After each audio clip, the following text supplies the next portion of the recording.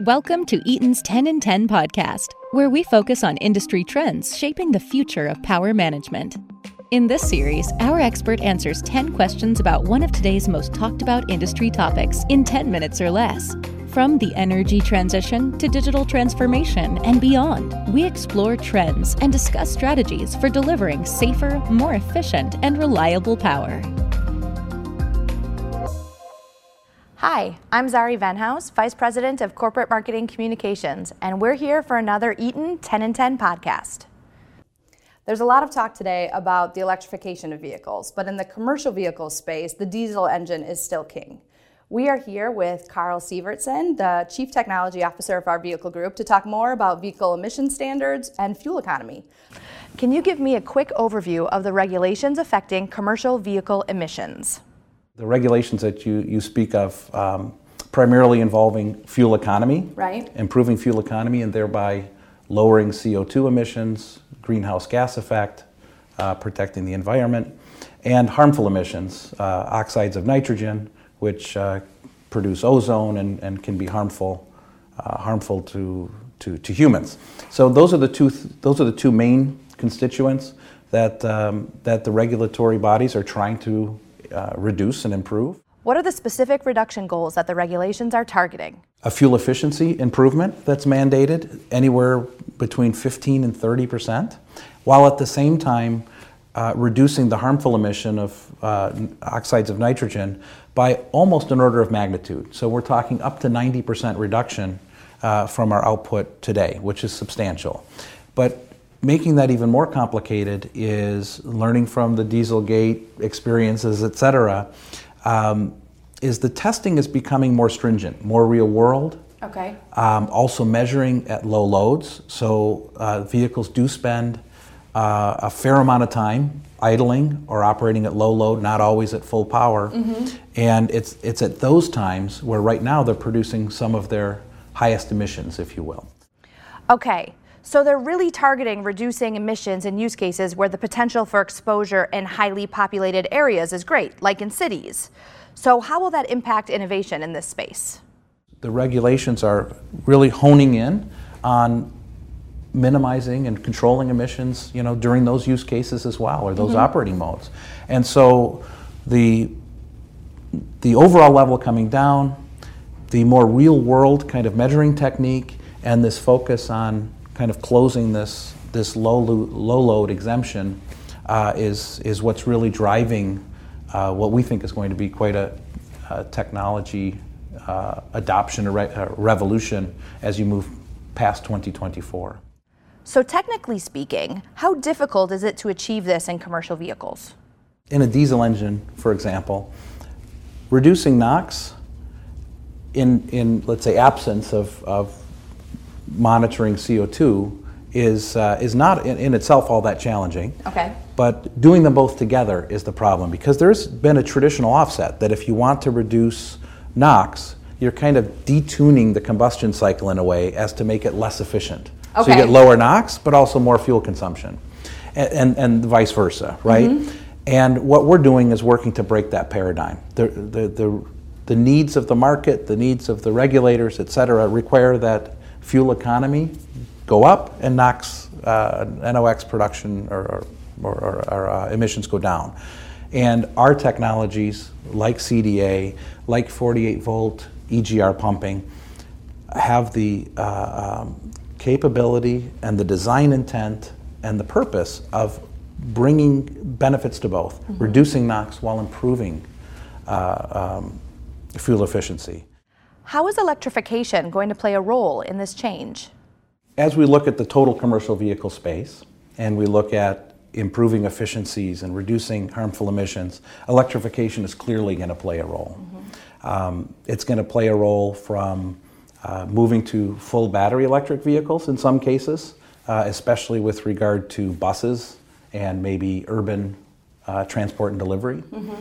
In terms of other use cases, there's a large potential benefit to start to electrify the commercial or the diesel powertrain that we have today. Okay. So in other words, add some electrification in order to make the total system more efficient.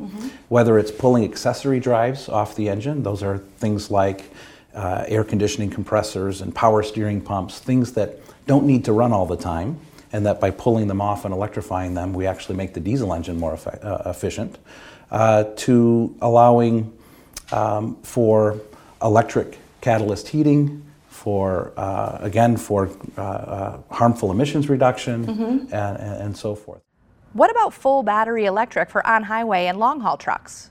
When we think more about long haul, that becomes less practical in terms of not just the battery cost, which is coming down, but battery weight and energy density and the effect that has on the amount of freight you can carry and the amount of range you can get in a truck. What do fleet owners need to consider when preparing for electric options? For them, it is really, really about total cost of ownership.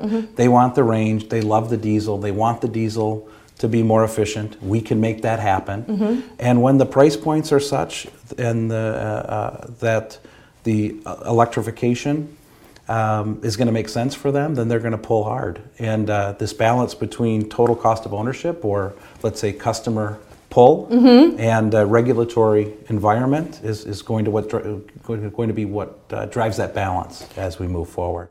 So, as these 2024 regulations approach, how is Eaton innovating to meet the needs of our customers? We expect to see more of a convergence of standards, and so we're working on those technologies that are going to help our customers meet those ever more stringent regulations beyond 2024. And I named a few of them, I think, in our conversation. We can, in terms of that catalyst heating and making the engine more efficient, we can introduce cylinder deactivation to the diesel engine, which we've had for, probably 15 years or more in the passenger car space. Eaton has produced millions of product that's in millions of engines on the road today. But we can take that space from that knowledge, that technique from the passenger car space, move it into the commercial diesel, and drive higher exhaust gas temperatures and lower fuel consumption in low load environments in that diesel space. So cylinder deactivation and variable valve actuation in general is something that we're working on. Right. Even more efficient decompression engine braking. Okay. For again, when those vehicles become more aerodynamic and lower rolling resistance tires, they're going to need higher braking efficiencies to stop the vehicle when needed. So we're working on all of those technologies to work in conjunction with the diesel engine. Can you talk a little about the benefits and the need for extensive testing for these applications? We do a lot of engine dynamometer testing. We do a lot of testing at our research partners, but putting it all in one package on the vehicle and testing is important. And you hit on it. In addition, and underlying foundationally all those regulations with regard to emissions is an ever-increasing kind of durability warranty period that those devices have to be proven to be functional. Right. So reliability and life is of those emissions devices is also key. And for our last question, what are we doing to meet today's needs while preparing for the future of commercial vehicles? In our latest transmissions, we've improved efficiency, reduced gear train losses, improved end user performance, etc., and improved calibrations with our OEM partners, all to drive better performance, better fuel economy. Along our broader product range at Eaton, our valve business continues to introduce new materials and technologies that allow our customers to engineer more difficult and higher performance combustion cycles that put our components in a harsher environment, if you will. But we're there stepping up and providing product that meets the challenge, and again, moving to improve efficiency. We're introducing hydraulic lash adjustment in these diesel engine spaces that'll allow better warranty cycles, less service, let's say, tear up into the engine to do these valve adjustments. Less maintenance. As well as the engine gets more complex, getting in to make things like valve adjustments becomes more complex. Right. So the less often we have to do that, the better. Our engine braking technology is improving performance and enabling some of the downspeeding that drives fuel economy.